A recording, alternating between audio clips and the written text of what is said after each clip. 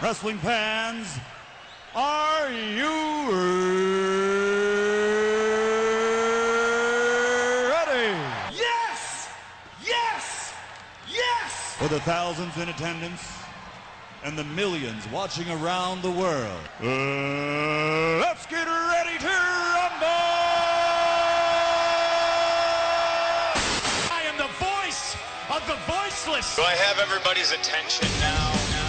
Sorry about your damn luck. I deserve one more match. It's going to be the end of the world as you know it.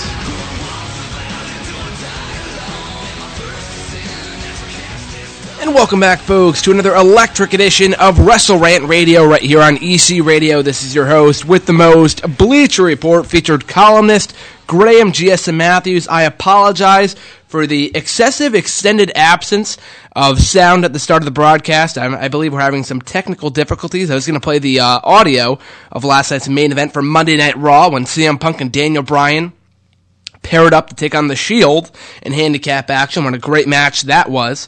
But nonetheless, aside from that, it's been a great day here right at Endicott campus, November 12th, 2013, right here on Wrestle Rant Radio. We're going to be breaking it down for you in the world of wrestling, all the way from this past Saturday night's New England Championship Wrestling event, Double Intensity, which I attended right here in Beverly, Mass., a mile down from where the college is at the Cove Community Center. So if you have yet to attend, I strongly suggest you do so. It's a great time. I'm going to be talking about that, my experience at the show this past Saturday night, as well as Monday Night Raw last night live on the USA Network, and Survivor Series only less than 2 weeks away, and even more importantly, Thanksgiving a little over 2 weeks away. One of my favorite holidays of the year. You get to eat it up. That's only a little over 2 weeks away. We have one more show of Wrestle Rant Radio before we take a brief break, before we come back in the month of December. So I'm looking forward to that. It's going to be amazing. But nonetheless, let's kick it off. Even before I get into the my review of New England Championship Wrestling, let's get right down to the plugs here. And of course, above all else, happy belated Veterans Day to those who served our country. Of course, it was Veterans Day right here in the United States yesterday, so nice themed edition of Raw, even, albeit it was in the United Kingdom, but even still, a very patriotic edition of Raw, I guess you could say. But nonetheless, let's plug, and let me have my shameless plugs here real quick before we kick off the wrestling talk. Make sure to check out nexterawrestling.weebly.com, my website, where you can check out my reviews of Monday Night Raw, WWE, SmackDown, NXT, main event, you name it, I review it. It's all on the website, all that and much, much more. That's also where you can listen to this show. There's a way of getting to the website. It's a little confusing, but I do have a direct link from my website. If you scroll down the homepage a little bit, underneath the articles, you will see a link for my Wrestle Rant Radio show. There's a homepage on Next Era Wrestling, as well as a direct link to where you can listen to the show. It's a little pop-up. From what I've found, you can actually listen better to the show. If it's not working on your PC, you can listen to the show on your mobile device. I found that is better and more effective, so just a little, some advice there. But nonetheless, make sure to check out nexterawrestling.weebly.com. Just a little plug here for something that's not related with me at all. Make sure to check out psychosociety.net. My friend Kyle runs that website.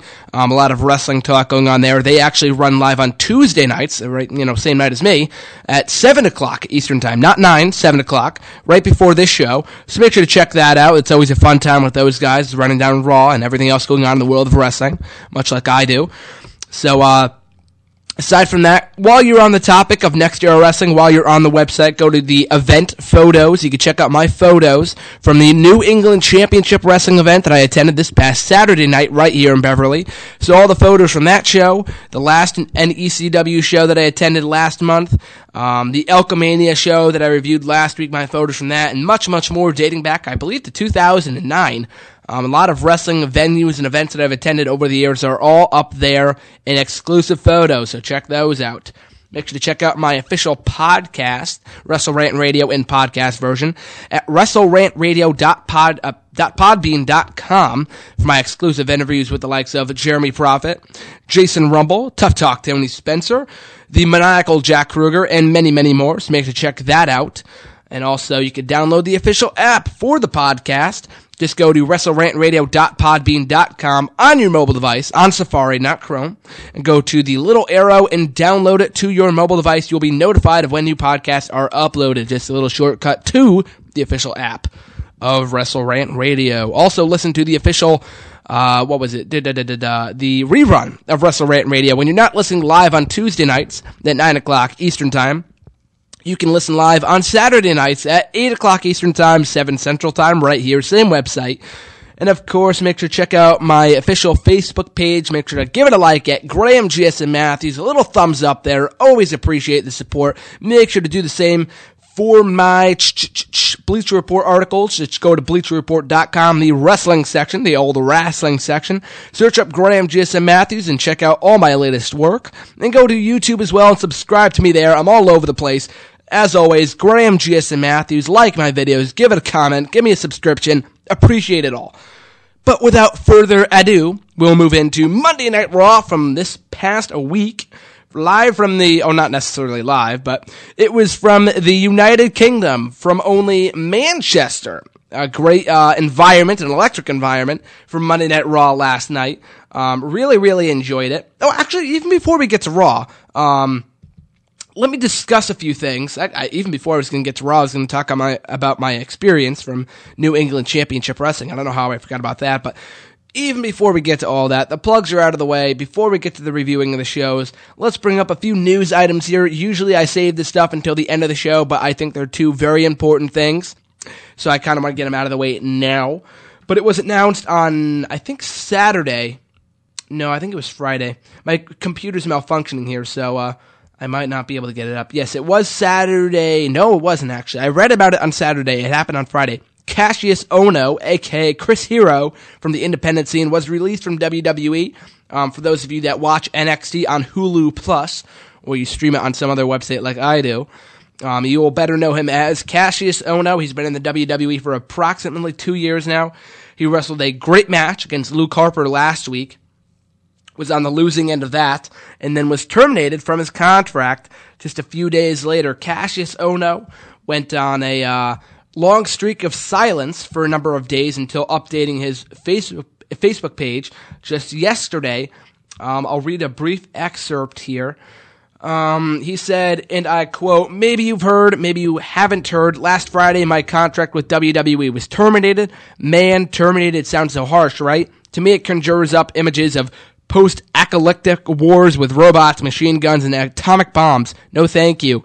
Merriam-Webster defines terminate as to come to an end in time. Okay, that's a little less dramatic. I can handle that. For the last 21 months, I've lived in Florida as a part of WWE's developmental system. That time has now come to an end. There are a lot of ways I can look at this, and honestly, it won't serve me at all to be anything but positive and optimistic. I could sulk, I could point fingers, I could feel sorry for myself, or I could channel all my energy into getting back out there, kicking some ass, and taking things to the next level. Once upon a time, a close friend of mine named Claudio Castagnoli, I apologize, folks, it's Antonio Cesaro, I completely botched that, was released from WWE. Another good friend, Colt Cabana, got his walking papers. The best in the world, Bryan Danielson, got his contract terminated twice. These three guys are all crazy talented, on all accounts, are doing rather well for themselves. Now, right, I'm leaving WWE on good terms, so if it's meant to be, I'm sure I will be back. If it's not meant to be, I can guarantee you that I will be still trotting all over the globe, doing what I love, and what I'm damn good at the highest level possible. That's just a brief excerpt, folks, of what he said on his Facebook page, I believe on Monday. It goes on and on. But even still, just in a nutshell, very positive attitude, very positive mindset from Chris Hero, Cassius Ohno, whatever you want to call him, the king of the indies, after being released from WWE, because all too often we see a lot of people released from FCW, NXT, whatever you may have it, and go off on a bitter rant either on Twitter or social networking or on radio shows. They just talk trash about WWE, about NXT, their developmental system, build them up, you name it, they bash it. So thankfully, Cassius Ohno was not among those that have bashed WWE in his first post comments from leaving the company, which leave the doors open to a potential return down the line. I would love to see him back. Personally, I was never a huge fan of Cassius Ohno. I preferred Cesaro to Ohno. I know those two were a great tag team in the Kings of Wrestling down in Ring of Honor a number of years ago, one of the best tag teams in the world at the time. But and it's a shame those two were never able to work together. Because Cesaro, I believe these two were signed by WWE in September of 2011, and Cesaro was promoted to the main roster the following April. So mere months later, Cesaro was brought up, and then Cassius Ohno appeared on NXT when it was rebranded the following June. So those two were never able to work together. I don't know if they worked together in FCW. I know they sure as hell didn't work together on the main roster. But it is a shame that he has parted ways with WWE. I don't know if he dug his own grave here, and not what he said here, but there was a report circulating, I believe, this past summer, I want to say in July, that he wasn't in shape and he wasn't adhering to the advice of Triple H and other officials down in NXT to get in shape, and that they didn't like his image or something like that. So they took him off TV indefinitely. He didn't return until late September in a match against Luke Harper. He lost. He got a rematch against Harper just last week on NXT and came up short, and it was a great matchup. And unfortunately, that was his last matchup in WWE. So like I said, hopefully we see him back in WWE at some point, but it is sad to see him go. A tremendous amount of potential from that guy. But even still, now that he's free agent now on the pro wrestling market, hopefully we see him either back with Ring of Honor or the Dragon Gate promotion or anything else, doing what he does best, and as he said, what he's damn good at professional wrestling. The second news item that I wanted to bring up here, I do have a clip, but like I said earlier, my computer is being a complete biatch right now, and it's malfunctioning, so let's see if this is working. Let's see here. I'm going to try playing this and see. Fingers crossed, people. Let's see. Yeah, it's not going. Let's see here. I'm pressing play. It's from YouTube, and YouTube sucks nowadays, so it's not surprising. I don't think it's my internet connection. I don't know what it is. But regardless, it was a video of The Miz turning heel last week during WWE's tour of Europe. Coincidentally enough, it's a quite interesting video. It was only a minute or so long, so it's no real loss if I don't play it. But my God, my computer's really messing with me right now. I don't know what's going on. But anyway, it was during the tour of Europe last week. I believe they're still in Europe now. But I believe they were in Belfast or wherever may have you. And The Miz was scheduled to go one-on-one with Kofi Kingston. Before the matchup, he took the mic and was saying how he's been beat to a bloody pulp over the last few months at the hands of The Big Show and Randy Orton and the Wyatt family, how everyone in the crowd, regardless of who he's up against, they would always cheer for his opponent. It's sad, but it's true. So he spoke the truth and subsequently turned heel in the process. So it's been brought to my attention, though, that the WWE was short on heels on this tour. So hence the reason why they turned Miz heel for his matches against Kingston on the tour. So I guess that makes sense. But being the misfit that I am, I'm a little torn on if this is true or not. I mean, it is true, of course. It happened. There's video footage. I'm not denying that it happened. But, and then The Miz worked a Superstars match this past week. Yes, Superstars. It still exists, people. Against the Primetime Players or the Great Khali or something like, some garbage match like that. And Superstars this past week, set to air this Friday internationally. But, even still, my thoughts on The Miz heel turn? Well, I have had a lot of people ask me this. I've addressed this numerous times before on my Facebook page, so shameless plug, check out my Facebook page for more comments and our pro wrestling discussion. But anyway, being the misfit that I am, and I have been a misfit for quite a long time, dating back to 5 years ago, almost exactly 5 years ago. But it's very interesting that I talk about this today, because it was 1 year ago today, November 12th, November 12th, 2012, that The Miz turned face for the first time in his WWE career, when he tag teamed with Kane on an episode of Raw in his hometown of Ohio against the team of the Rhodes Scholars, and he's been a face ever since.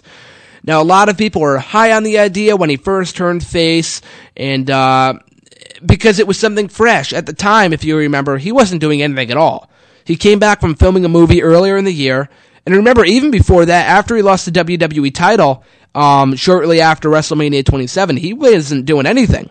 I mean, he had that whole Awesome Truth thing going with R-Truth for the latter half of 2011, but aside from that, they weren't doing jack crap with him at all, which is a shame because this guy's tremendously talented. He can do a lot for the company. He does a heck of a lot of media for them all the time, so it's a shame that they weren't using him to his full potential. He was on a massive losing streak from, I believe, December of 2011 to April of 2012, so 4 straight months this guy was losing matches.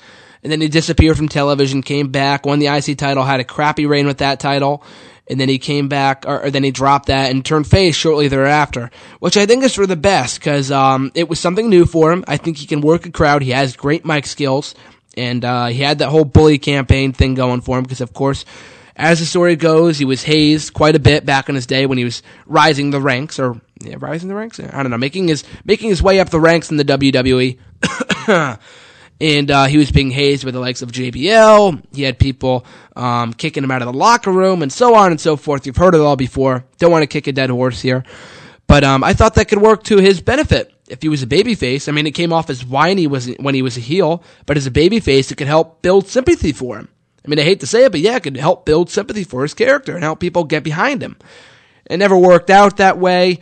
I don't know. He gets good reactions as a face, and some nights more than others, not really in the smarky crowds. He's been booed by the likes of Chicago and Canada. It's not surprising. But, even still, though, I think The Miz has tremendous potential as a face. I think it's more so WWE's fault rather than The Miz's fault for why he's been booked so badly over the last year. This guy hasn't been involved in anything notable. I mean, granted, he's been involved in a few title feuds with the likes of Antonio Cesaro and Wade Barrett, but both of those flopped. The feud with Cesaro was lackluster. The feud with Barrett was completely one-sided. Miz won almost all of the matches, and his title reign was only a day long. That's all it was. He won it at Mania, and then he lost it the next night on Raw. It was ridiculous. But, yeah, I think WWE, I think it's mostly their fault for why Miz's face run flopped. I mean, in all honesty, they didn't do jack squat with this guy while he was face, and he still is face, I believe, to this day. He hasn't officially turned heel. I think that was only for the live tour last week. But I don't think they should turn him heel. Because like I said, before he turned face, he wasn't doing anything as a heel. He was being jobbed to the likes of Randy Orton, John Cena, Sheamus, everybody. I don't want to see him go back to being a heel. Last week I wrote an article on Bleacher Report, 5 Guys, great restaurant, by the way. I went there for dinner last week before the NECW show. But anyway, I wrote an article on 5 guys that The Miz should face as a heel in WWE. That is, if he was to turn heel. I included the likes of, this is hard to come up with a list because he's faced almost everybody. I don't want to see Miz versus Cena for the upteenth time if he was to turn heel anytime soon. But anyway, for the 5 guys I wrote that The Miz should face, I put Rob Van Dam, Chris Jericho, who else did I put? Dolph Ziggler, Christian, and God, who else did I put? I can't remember. Who was it? I don't know, R-Truth? It wasn't R-Truth. I don't know, it was somebody else. But most of those guys were inactive. So maybe, no, was it Tyson Kidd? I don't know who I put. I don't know. I think the Miz and Ziggler feud can be entertaining if Miz was a heel and Ziggler was a face. Those two had excellent matches on Main Event, Raw, and SmackDown last year, even as early as this year as the Old School Raw episode where they had a fantastic matchup. Excuse me. But I think that feud could work if Miz was heel, but aside from that, this guy has no reason to turn heel. I think he's better off as a face right now. Like I said before, he gets good reactions. He was beyond stale as a heel. It might feel fresh if he turns heel again sometime soon, but I think it's been way too short. You got to give him more time to get over as a face. Put him in a world title picture. Don't waste him away by having him get knocked out every week. And that's the problem. WWE books him like garbage. He gets knocked out by Big Show. He gets kidnapped by the Wyatt family. He gets beaten down in his hometown at the hands of Randy Orton. Of course the fans don't care about him. If he's getting his ass handed to him every single week, of course they're not going to care about him. It's common sense. that they're not going to give two craps about this guy if they completely bury him on a weekly basis. The same guy who main evented WrestleMania 27 2 years ago and successfully retained his WWE Championship against John Cena, no less. So that's it for my discussion on The Miz, but in short, I don't think they should turn him back heel. I think he has great potential as a face. As long as they book him correctly, put him in a good feud with somebody, I don't know, give him a feud with Del Rio, give him a feud with The Shield, with Curtis Axel, I don't know, with Dean Ambrose, between the two Ohio natives over the U.S. Championship, I wouldn't mind that. Just do something with him, do something, and Miz TV is okay, but, don't have him, use the corny lines and stuff, because he's not going to get over like that. Just, be the same guy that he was beforehand, just a little cocky, but still a fan favorite, that's what people like about The Miz. I mean, he can be obnoxious at times. I can see why people may not like The Miz, and why he could be easily hateable, but I've been a Misfit for the last 5 years, heel or face, I'm still going to be a fan of him regardless, but I still think there's a lot more potential in a Miz face run right now than a heel Miz. So we'll move on from there. For New England Championship Wrestling, Double Intensity. I don't know if that was a playoff, Double Indemnity. I watched that in my media aesthetics class a couple weeks ago. It's a great movie, by the way. Check it out. Definitely a classic, but I digress. Moving on, New England Championship Wrestling this past Saturday night on November 9th, 2013, right here in Beverly, like I mentioned before, the Cove Community Center. Now, if you're listening to this live from Endicott College, then you will know that the Cove Community Center is only maybe a mile down the road from where the college is, so it doesn't take long to get there at all, maybe a minute or so, really, really quick. So I would highly suggest checking out a show. I believe the next show is on December 6th. I'm looking to attend. I had a blast this past Saturday, and that's what I'm going to get into right now.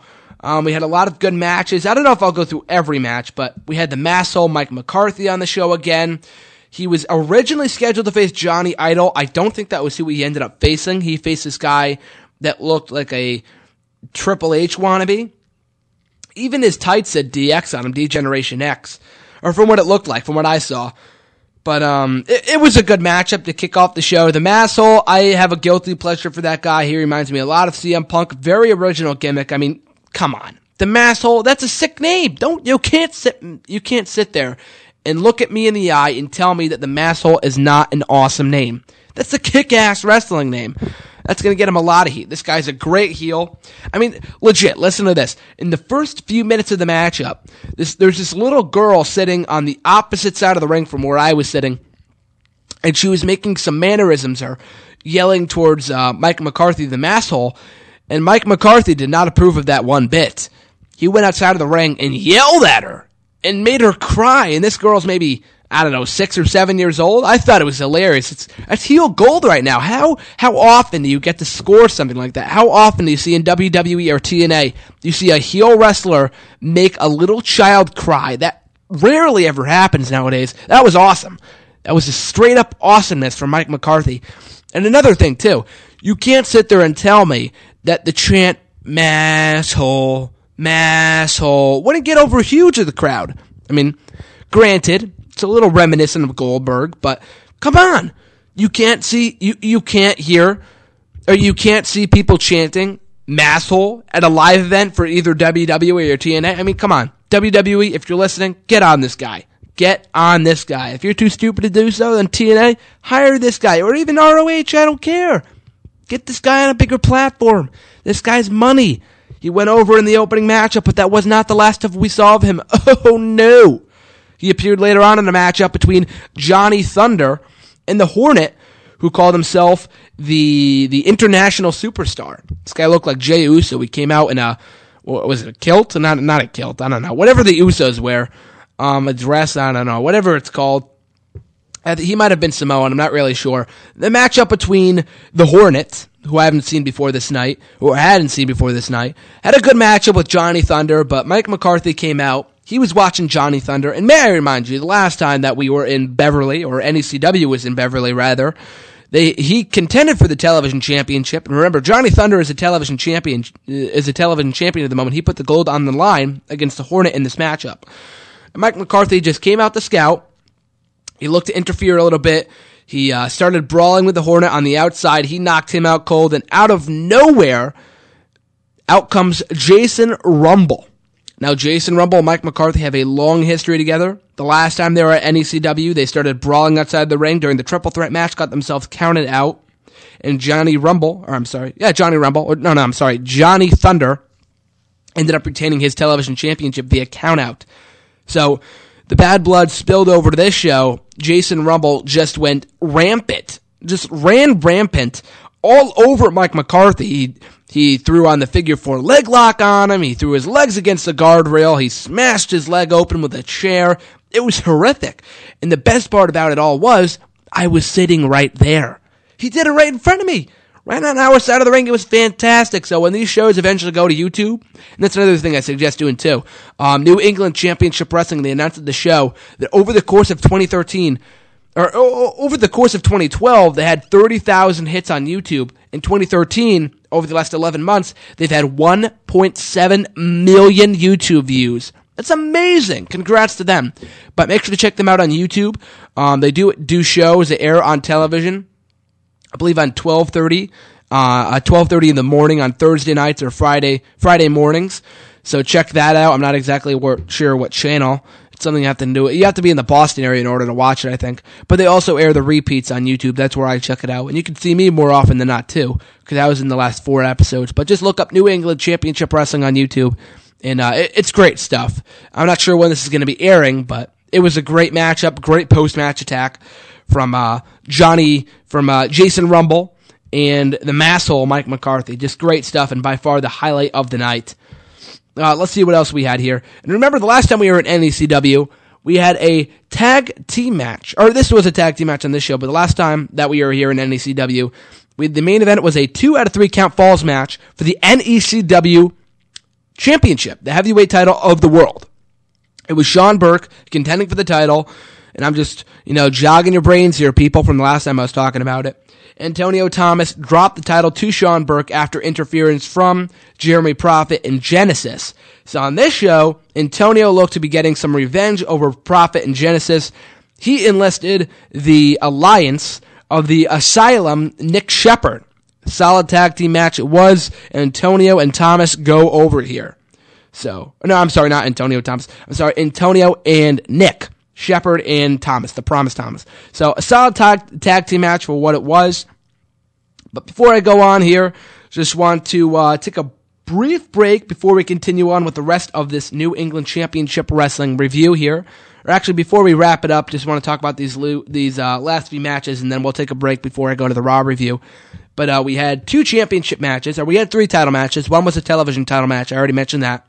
And the last 2 matches of the show were for the World Women's Wrestling Championship, so the WWW Championship, which pitted the Mistress Belmont versus Alexis. Now, I remember Alexis from a New England from a Northeast Wrestling show I attended a few years back. She's very good in the ring. She has a good look. She was a heel the last time I saw her. She was a babyface on this show. She was the current champion. But she kicked off the match. She whacked one of off Miss Belmont's henchmen, I guess you could call it. She had two women with her at ringside. One I know was Mrs. Lane. I think it was Sarah Lane, Sammy Lane. I think it was Sammy Lane, Miss Sammy Lane. She came out a little later on. She had some redhead with her whose name I have no idea what it was. But she got whacked with a chair right before the matchup, so she was taken out of the equation early. But despite that, Alexis ended up dropping the women's championship to Miss Belmont. Very scary-looking individual. She looks like a witch, so it's very fitting that she's a heel. She got a good pop when she won the championship. It was a good matchup. She got a lot of offense over Alexis. Alexis looked good in defeat. They ended up attacking Alexis after the matchup, so Alexis had to be taken out by officials and referees. So that was a good matchup, much better than most Divas matches that you see nowadays, or knockout matches for that matter, or anything else that you see on the in mainstream wrestling nowadays. So that was a good matchup, and I witnessed the crowning of a new women's champion. And of course, in the main event, it was the new NECW heavyweight champion of the world, Sean Burke, putting his championship on the line against Slick Wagner Brown. This guy is crazy over. Crazy over. Definitely one of the most over guys that I've seen since I started going to NECW. Great charisma, very good in the ring. He pulled out a lot of cool moves that we didn't see last time. when he had a match with Bobby Ocean on last month's show. He did a lot of high aerial maneuvers that the crowd and specifically I popped for, so great stuff. The matchup didn't last long, though. It ended in a no contest after interference from Jeremy Prophet, Genesis. We had Nick Shepard come in. We had Antonio make the save. So it was just chaos involving these six competitors to close out the show, going all over the place. They went into the audience. They went in the ring. They went onto the stage. We had a band playing during intermission. So that was cool. I didn't really care for it because I'm not a metal Wreckhead fan. I'm a rock band fan, but I'm not a metal fan. And that's basically what they were doing. And the lyrics of their songs didn't make any sense either, but who listens to lyrics nowadays anyway? So I digress. So anyway, to close out the show, we had this huge brawl, this Pier 6 brawl, as CM Punk would say. And then we had Slick Wagner Brown getting on the mic, addressing Mr. Sean Burke one last time, hitting him in the head with a microphone and closing out the show for us there. So I believe we might see a rematch between Brown and Burke, either at next month's show on December 6th, or maybe at some point in the near future. So he gets another shot at the NECW heavyweight title of the world. I would not be surprised because this matchup ended in a no contest. So it was a good matchup, but it ended prematurely. But overall, I thought this is a vast improvement over the last show I went to. Maybe it was because I actually knew the guys this time around, so I was able to engage in the action a little bit more, if you know what I mean. I was marking out much more on this show than I was on the last show that I went to last month. Even still. It was a very fun time, though. I ended up getting a Christian Cage and Kurt Angle action figure. I mean, 18-year-old with an action figure might be a little old for that, but they were only $8, so give me a break. I had a blast, though. Very fun time. Looking forward to attending the next show on December 6th, if I do attend. Like I said before, though, December 6th, right here in Beverly at the Cove Community Center, for those of you that are in the area, only a mile down the road from where Endicott College is, so make sure to check it out. It's a very fun time. You won't regret it, I promise you. And for further information on NECW, which I did write in, no, I didn't write an article about them for this week's Endicott Observer. That was the Alchemania event. But anyways, for more information on NECW, make sure to check out their official website at necw.tv. And check them out on YouTube at New England Championship Wrestling for their full shows in their entirety. And maybe you can check yours truly sitting on the side during the shows. So we're going to take a brief break here. I don't know, I'll just play a quick tune for you while I take a quick break. I'll give you a little preview of the new entrance music of Tyson Kidd that he debuted this past Monday night on Monday Night Raw. Actually, I'll play Jeff Hardy's new theme, actually. It's not his new theme, but it's on his new DVD, or his new CD, rather, that it was just released last Thursday. I'm a fan of Jeff Hardy's music. I know a lot of people may not be. I'm a fan of Jeff Hardy in general, but I like his music, too. So, we'll take a little preview at Jeff Hardy's new song called Every Other Day on his new CD, Plurity, I'm sorry for botching that, Plurity of Worlds, in stores now.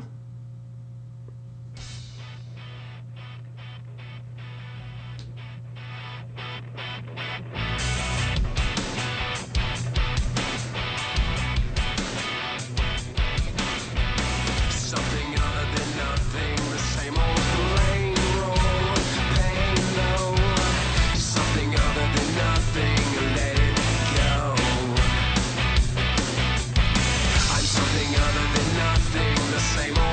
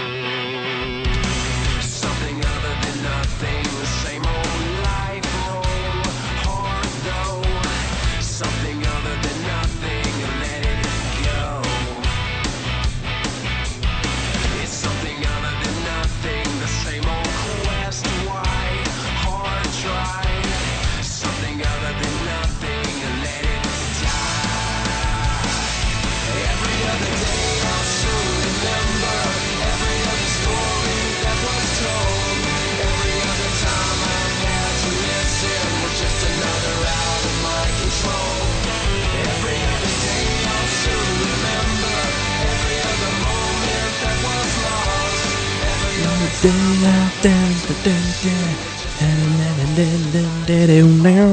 I don't know the words. I'm sorry. I'm just kind of humming along. I kind of like the song. I like it. I just listened to it for the first time today. I saw the music video. It's on TNA's official YouTube channel, so check that out. I liked it, though. I thought it was pretty cool. So, again, that's Jeff Hardy's new CD in stores now. It's also on iTunes, so make sure to check it out. Very talented individual. Actually just advanced in the TNA title tournament last week. I'll talk a little about TNA after I review Raw. But, yeah, speaking of which, Raw last night, November 11th, 2013, not live, but it was taped earlier on in the day from the United Kingdom. So, that was pretty good. I've always enjoyed England as a wrestling crowd. They've always been a very, very hot crowd. But, that being said, though, overall, I thought it was a decent show. Wasn't really anything fantastic, except for the main event, but that's why I'm here, baby. I'm here to review the show in its entirety. Kicking it off, we had the WWE Champion Randy Orton just claiming control of Raw for the night because it was announced earlier on in the show that Triple H and Stephanie McMahon, collectively known as The Authority, took the night off and were taking a vacation. So Randy Orton, by de facto, was the de facto face in charge, I guess, since he's the WWE Champion and the face of the WWE. So then we had Brad Maddox come out, and then we had Kane come out, the new Director of Operations. And then we had Vicky Guerrero come out. And Vicky Guerrero, may I mind you, is the general manager of SmackDown. This is Raw. And the only reason why her decision ended up going was because she got the last word in. Because here, we had Brad Maddox saying that Randy Orton should go one-on-one with Cody Rhodes. Kane said, no. You go one-on-one with Goldust. Vicky Guerrero comes out and says, no. You're going to go 2-on-1 with the WWE Tag Team Champions of the World, Cody Rhodes and Goldust. So, I don't know why Kane doesn't have any more power than Vicky, or even Brad for that matter. This is Brad's show. Vicky is in charge of SmackDown, not Raw, so that didn't make any sense. Honestly, I couldn't care less about the power struggle in WWE anyway. But I just thought I'd mention that. I'm not going to go on a rant about it because, like I said, couldn't care less. But anyway, that leads into our first matchup of the night, handicap matchup, Randy Orton versus Cody Rhodes in Goldust handicap action. It was good while it lasted. It went through one commercial break. Goldust got dominated for most of the matchup. Cody Rhodes ended up tagged back to Goldust, and Randy Orton got himself counted out. So I would have liked to see more from these two, but it was kind of a lose-lose situation because Orton should not have been able to overcome the odds in a handicap situation, especially since we saw Cena do it later on in the night. So we shouldn't have seen the tag team champions lose, and Orton shouldn't have been pinned mere days, or mere weeks, I should say, before his title defense at Survivor Series against The Big Show. So it was a lose-lose situation. Someone had to lose. It was Randy Orton, but via countout, so it protected him in his loss. So like I said, decent matchup to kick off the show, but I was a little let down by what we ended up getting. Excuse me, I'm still a little sick from a few days ago, so please pardon my sickness. Up next, though, we had Santino and Los Matadores taking on the Union Jacks. Now, this is just 3MB sporting English attire. I don't know why the heels would be doing that. We saw Fandango do the same thing later on in the night, but I'm just sick to death of seeing Los Matadores face 3MB in 6-person action. I've lost track of how many times we've seen this matchup over the last month and a half. So disgusted with it. Can we please move on from this feud, please? Why can we not move on from this feud? 3MB are jokes. Granted, the crowd took a liking to them because they were wearing their colors of the Union Jack on this show. But why? The matchup was fine. Santino, I don't know. I never thought I would say this, but Santino was the highlight of this matchup. He was wearing a little bull thing, a bull headband, because, with El Torito, it was kind of fitting. And the Cobra had a little bull on too, and he ended up pulling that out to hit the Cobra on one of the members of 3MB. So that was pretty cool. Now, I thought that was comical. Got a little chuckle out of me, I'll admit. But, aside from that, this matchup served no sense at all. It served no purpose.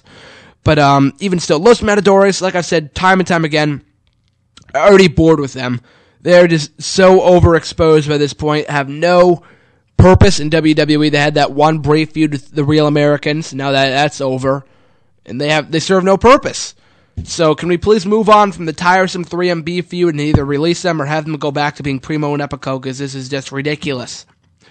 Moving right along here, we had Damien Sandow taking on Kofi Kingston in one-on-one action. We saw this matchup back at the Hell in a Cell pay-per-view a few weeks ago.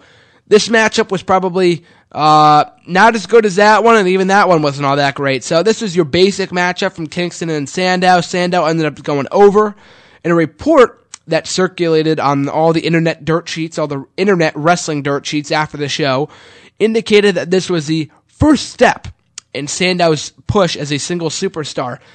I took that with a grain of salt, if only because 2 weeks ago this guy was cashing in his Money in the Bank briefcase, albeit unsuccessfully, but he had a very strong showing against John Cena. Like I said, I'm fine with Sandow losing that world title matchup because, let's face it, Sandow is not over right now as a heel, so putting the world title on him would not have done him or the world championship any favors. So I'm fine with the fact that he did not win the world title, but it would have helped WWE to continue his momentum by continuing to push him.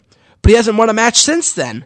He competed in 2 6-man tag team matches with the Real Americans against Cena and the Rhodes Brothers last week on an episode of SmackDown and then 3 days later on Raw. Both great matches.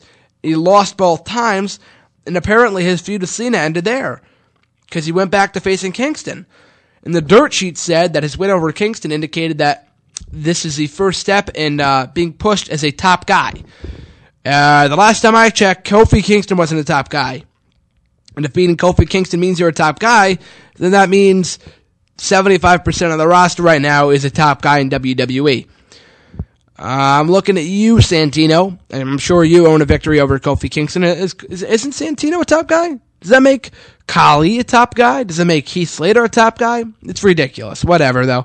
Decent matchup, but they should definitely do more with Damien Sandow. As for Kofi Kingston, I stopped caring about him a long, long time ago. Up next, for the Intercontinental Championship, we had Curtis Axel putting his gold up for grabs against the man who he lost to last week, Dolph Ziggler. Really enjoyed this matchup, surprisingly enough. I think the crowd was what made it the most entertaining, was the best part about this matchup. Surprisingly, they were very much into the matchup. Curtis Axel, of course, received no reaction when he first entered the arena. Dolph Ziggler, quite the opposite. He is very, very over. Like I said last week, though, it doesn't look like WWE doesn't have any idea how to book this guy right now, so I'm not surprised that he lost. But it was cleanly, so it was a good win for Axel. But any momentum that he got from this matchup and this clean win and successful title defense was erased later on when he was put to sleep via the GTS from CM Punk. So that was a waste. But, aside from that, though, Curtis Axel, like I said in the past, I'm a supporter of the guy. I like him. I think he has potential. I think WWE just does not know how to book him right now. He started off strong when he came in as Curtis Axel back in May, and he got victories over Jericho, Triple H, John Cena, the list goes on and on and on. But they haven't done much with him since then. They've treated his reign as IC champion as a joke, as a glorified joke. Granted, his match with Ziggler was good, but they could have built on the feud a little bit, Had they built this up a little bit, gave some more steam to the feud, and put this championship match on the line on the pre-show at Survivor Series, I would have had no problem with it at all. Unfortunately, though, they gave it away on this show. I was fine with it, though, because, like I said before, the England crowd was very hot for the matchup. Axel went over. They gave him a little bit more reaction than they did when he first entered, so that's good to see. But even still, though, where Curtis Axel goes from here, I have zero idea. Where Ziggler goes from here, I have zero idea. But I did notice this during the course of the broadcast last night. Just a little fun fact for you folks. The IC Championship has been defended in England on WWE programming every year, at least once, since 2008. Check it out. 2008, William Regal defeated Santino Marella on the November 10th, 2008 edition of Monday Night Raw in Manchester, I think it was, to win the Intercontinental title for the second time in his career. Personally, one of my favorite moments, because Regal's one of my favorite wrestlers of all time. The following year, 2009, John Morrison successfully retained his Intercontinental Championship against Dolph Ziggler in England on SmackDown 2010. When was it in 2010? When was it? Oh, yeah. Also on SmackDown, Dolph Ziggler, a year after contending for the IC title on SmackDown, successfully defended his IC championship against MVP. 2011, Wade Barrett successfully defended his IC title against Kofi Kingston on SmackDown in April of 2011 in England. All of these are in England, of course. 2012, Kofi Kingston successfully defended his Intercontinental Championship against The Miz on an edition of Super SmackDown in 2012 of November. And, of course, last night, Curtis Axel successful in retaining his IC title against Dolph Ziggler in England. So I don't know if WWE feels obligated to put the title on the line in England every time they go there, but I'm all for it. Helps bring back some prestige to the IC Championship. Moving right along here, we had Tamina Snuka taking on Nikki Bella. Decent matchup. Tamina Snuka went over, thankfully, after the embarrassing loss to Eva Marie last week. And they didn't even follow that up. They didn't even follow that up this week, which is very shocking. I was hoping that we'd see some sort of follow-up with Tamina Snuka destroying Eva Marie in some form or fashion, getting her vengeance over her in the process. We didn't see that on this show for some reason. I don't know why. Eva Marie has no value. She's gorgeous. Yes, she's gorgeous. But she has no in-ring talent at all, so why protect her? Don't make a sex joke out of that for those of you listening live. Anyway, it was a fine matchup. Tamina Snuka ended up going over clean. After the matchup, Brie makes a save, knocks out both AJ and Tamina, saving her sister in the process. So, I don't know if the feud between AJ and Brie is officially over yet. It looked that way a few weeks ago, after Natalya forced AJ to submit in a tag team match, and I thought she would be the next number one contender, and technically she is, because AJ is putting her title on the line against Natalya on an episode of Main Event tomorrow night on Wednesday. So that should be a fun matchup, but I don't really want to see, I'd rather see Natalya and AJ feud than Brie going back for the championship for the fourth time. Because remember, she came up short of winning the gold at Night of Champions in September. She lost to AJ at the Battleground pay-per-view. She lost to AJ again at the Hell in a Cell pay-per-view. So what will make fans think that she has a chance in hell of defeating AJ for the gold this time around? And that's the problem. The matches they've had were good, but they weren't fantastic to the point where I want to see a rematch. So I guess we'll see come Survivor Series. Up next, we had Fandango taking on Tyson Kidd. Kind of a disappointing matchup from these two. I expected more from them. They were only given a few minutes, so I blame more of the time constraints than the performers themselves. But it didn't really help that Tyson Kidd, he has new entrance music now. He has a new entrance theme. That's good. He's back as a babyface in the corner of his wife Natalya, legitimate and in storyline. So that's cool to see. But putting him in the ring against Fandango in England, I don't think was the best idea. If only for the fact that Fandango is crazy over in England. That was obviously the case earlier this year when WWE was touring overseas. And Fandango, the whole Fandango, the Fandango chant, the Fandangoing, the da-da, da-da, da-da, da-da, da-da. And you can't see it right now, but I'm doing the little finger thing in the air as I chant along the Fandango's entrance theme. But anyways, that's why Fandango was so over in England, because of that little chant. And he was crazy over on Raw this past week. And having him win against Tyson Kidd, I don't think was the best idea either. Tyson Kidd probably would have been booed, so maybe it was for the better, but just wrong choice of location to do this matchup, because Fandango was the fan favorite in this one. Tyson Kidd has a lot of potential to be a great single star. Just WWE needs to book him correctly, and he's not off on the right foot right now. So hopefully, like I mentioned last week, he's been put, or he will be put, in the IC title picture at some point in the next few months against Curtis Axel, because like I said last week, those two could have excellent matches together. Up next on Monday Night Raw from England, we had John Cena taking on the Real American Handicap match. Of course, being the typical Super Cena that he is, John Cena went over. Entertaining matchup. I didn't really mind the fact that Cena went over, because he is a world heavyweight champion, and the fact that he's going to be putting the gold up for grabs in a few weeks at Survivor Series, so I didn't see him losing here. But it is a shame that the Real Americans had to be the team that had to be squashed. They weren't squashed, but they were on the losing end of a match where they should have had the advantage. They defeated the tag team champions Cody Rhodes and Goldust in non-title action a few weeks ago. So I don't think they should be booked this poorly so soon. So they looked good in defeat. Don't get me wrong; they looked good in defeat last week when they lost to Cena and his buddies in the 6-man tag team match, Cody Rhodes and Goldust.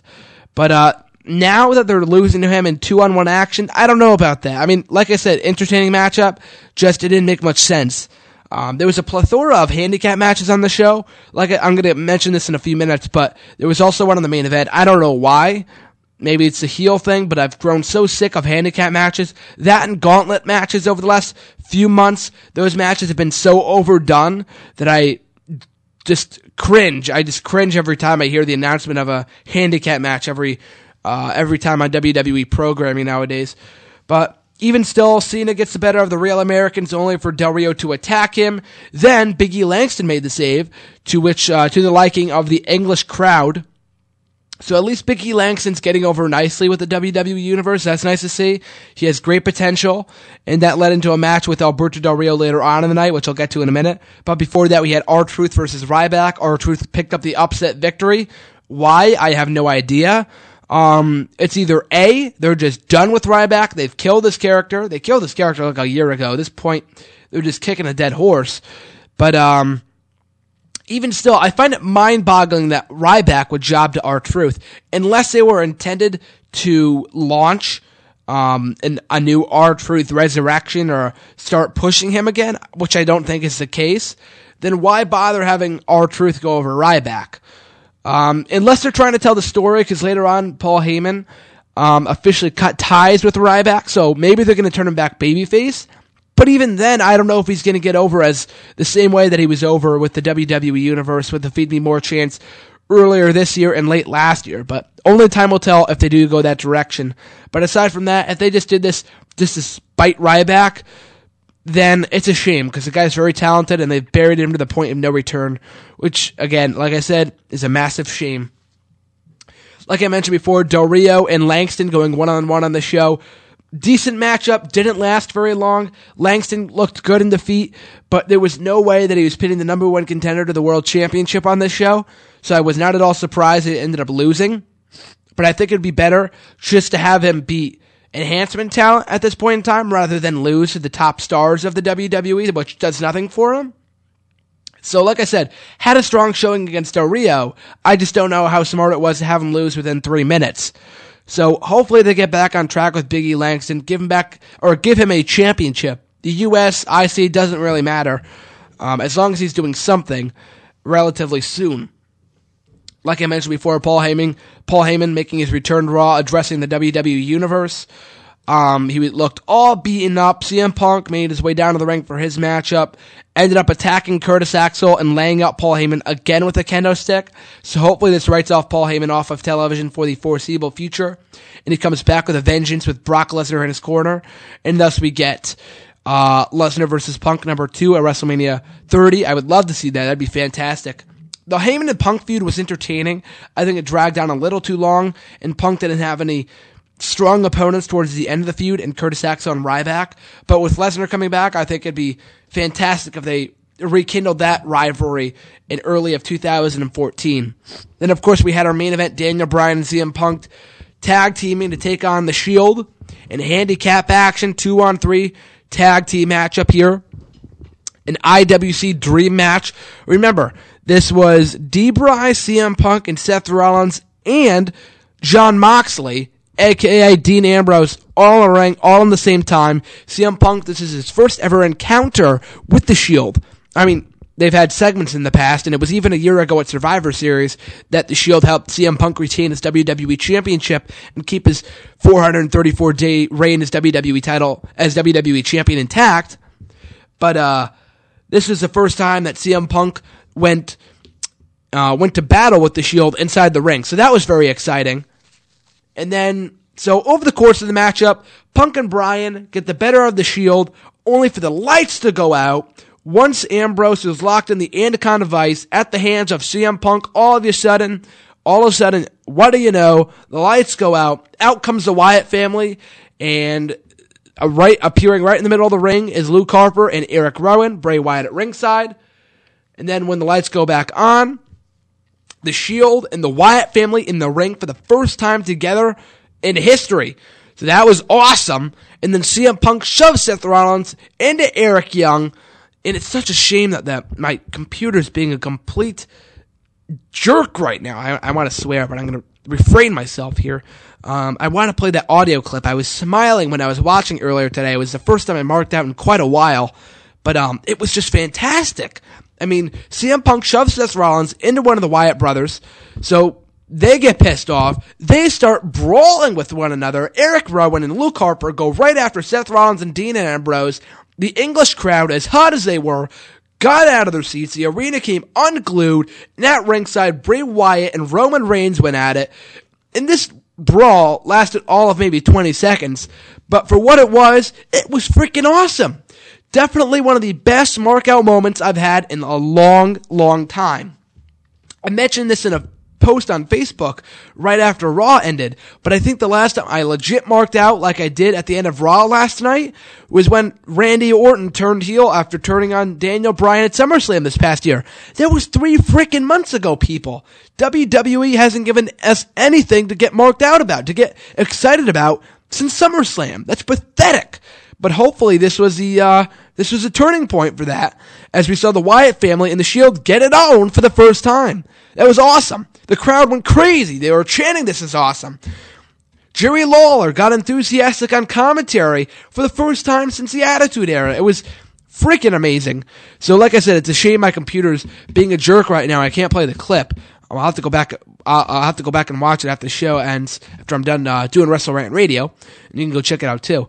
But even still, so they're brawling and whatever, but then they realize that they have a common enemy in CM Punk and Daniel Bryan. They stop brawling, go back after them, and then what do you know? Out to make the save are the Uso brothers and Cody Rhodes and Goldust. So that was awesome. The faces get the better of the heels, and to close the show, they start posing and doing their own thing. So that was awesome. Fantastic ending to a rather forgettable edition of Monday Night Raw. The England crowd, I thought, was the highlight of the show. They're always an electric environment. Looking forward to SmackDown in England this upcoming Friday. That should be great. But I was a little disappointed that we didn't get Wade Barrett or William Regal or even Layla on the show, all British natives. From what I read, Wade Barrett and William Regal were in the dark match before the show went live. But it's a shame they never actually appeared on the show, especially since Wade Barrett hasn't been seen in England, or hasn't been seen on WWE TV since, I think, August. So it's been about 3 months since we last seen Barrett on TV. But even still, if that was to plant the seeds for a Wyatt family Shield matchup at WrestleMania 30, then I'm all for it. I think there's money in the Shield turning face. Right now, they still have a lot of potential, have a lot of untapped potential as heels. But going forward, though, I think if they were to turn face around Royal Rumble Elimination Chamber time to feud with the Wyatt family, and then they start playing mind games with the members of the Shield, and they all turn against one another, and Roman Reigns turns face, or whoever turns face, I don't really care. But whoever turns face or whatever, they lead to the breakup of the Shield. The matchup itself at WrestleMania 30 could be phenomenal if they book it correctly, but I love the fact this helped plant the seeds for that, or for what's to come in coming months. So overall, like I said, decent episode of Raw. The crowd made the show worth watching. Everything else is kind of garbage, except for the main event, especially the post-match segment. And as far as build for Survivor Series goes, it was terrible. I am not looking forward to Survivor Series at all. I'm so happy I did not buy tickets to Survivor Series. I have zero intentions of watching Big Show contend for the WWE title in the main event of a pay-per-view in 2013 against Randy Orton. But anyways, CM Punk and D-Bry versus the Wyatt Brothers was confirmed for the Survivor Series card, so maybe we'll get more people added to that match come next week on Raw, and hopefully we get more matches added to the card as well, because right now the card looks weak as heck. But even still, folks, thanks for joining me. It's been a very fun night here on Wrestle Rant Radio. One last time for all my cheap plugs, make sure to check out my website at nexterawrestling.weebly.com for all the WWE, TNA, rumors, recaps, and more. Make sure to check out all my photos from the NECW event that I attended this past Saturday night on the Next Era Wrestling website as well. Make sure to check out my exclusive interviews with the stars of the wrestling world at WrestleRantRadio.podbean.com. Check out the official app for Wrestle Rant Radio, or the podcast version. Just go to WrestleRantRadio.podbean.com on your mobile device. Check on Safari, not Chrome. Check the little arrow and download it to your homepage of your smartphone, and you will be notified of when new interviews are up. Listen to the repeat of Wrestle Rant Radio on Saturday nights at 8 o'clock Eastern Time, 7 Central Time. Check me out on YouTube. Subscribe to me there. Like my videos. Comment. That's where I post excerpts of Wrestle Rant Radio, so make sure to check that out. And that will be at Graham GSM Matthews, so just search me there. You can check me out on Bleacher Report, just by simply searching Graham GSM Matthews. And also make sure to like my official Facebook page at Graham GSM Matthews. Give it a like. On the road to 300. Really do appreciate all the support. Really means a lot, guys. Really, really does. So like I said before, we got one more show until the Thanksgiving break. And that will be next Tuesday. We'll be previewing Survivor Series. I will be gone the following week, the following Tuesday, and I don't know about the Tuesday after that. Let's see. We've got the 19th next week, which I will be here for. The week after, I will be gone. The week after, I will be back. So next week, make sure to tune in live for a Survivor Series preview show. It's going to be amazing. And thanks for listening live, folks. This is Graham GSM Matthews signing out. Till next time, folks.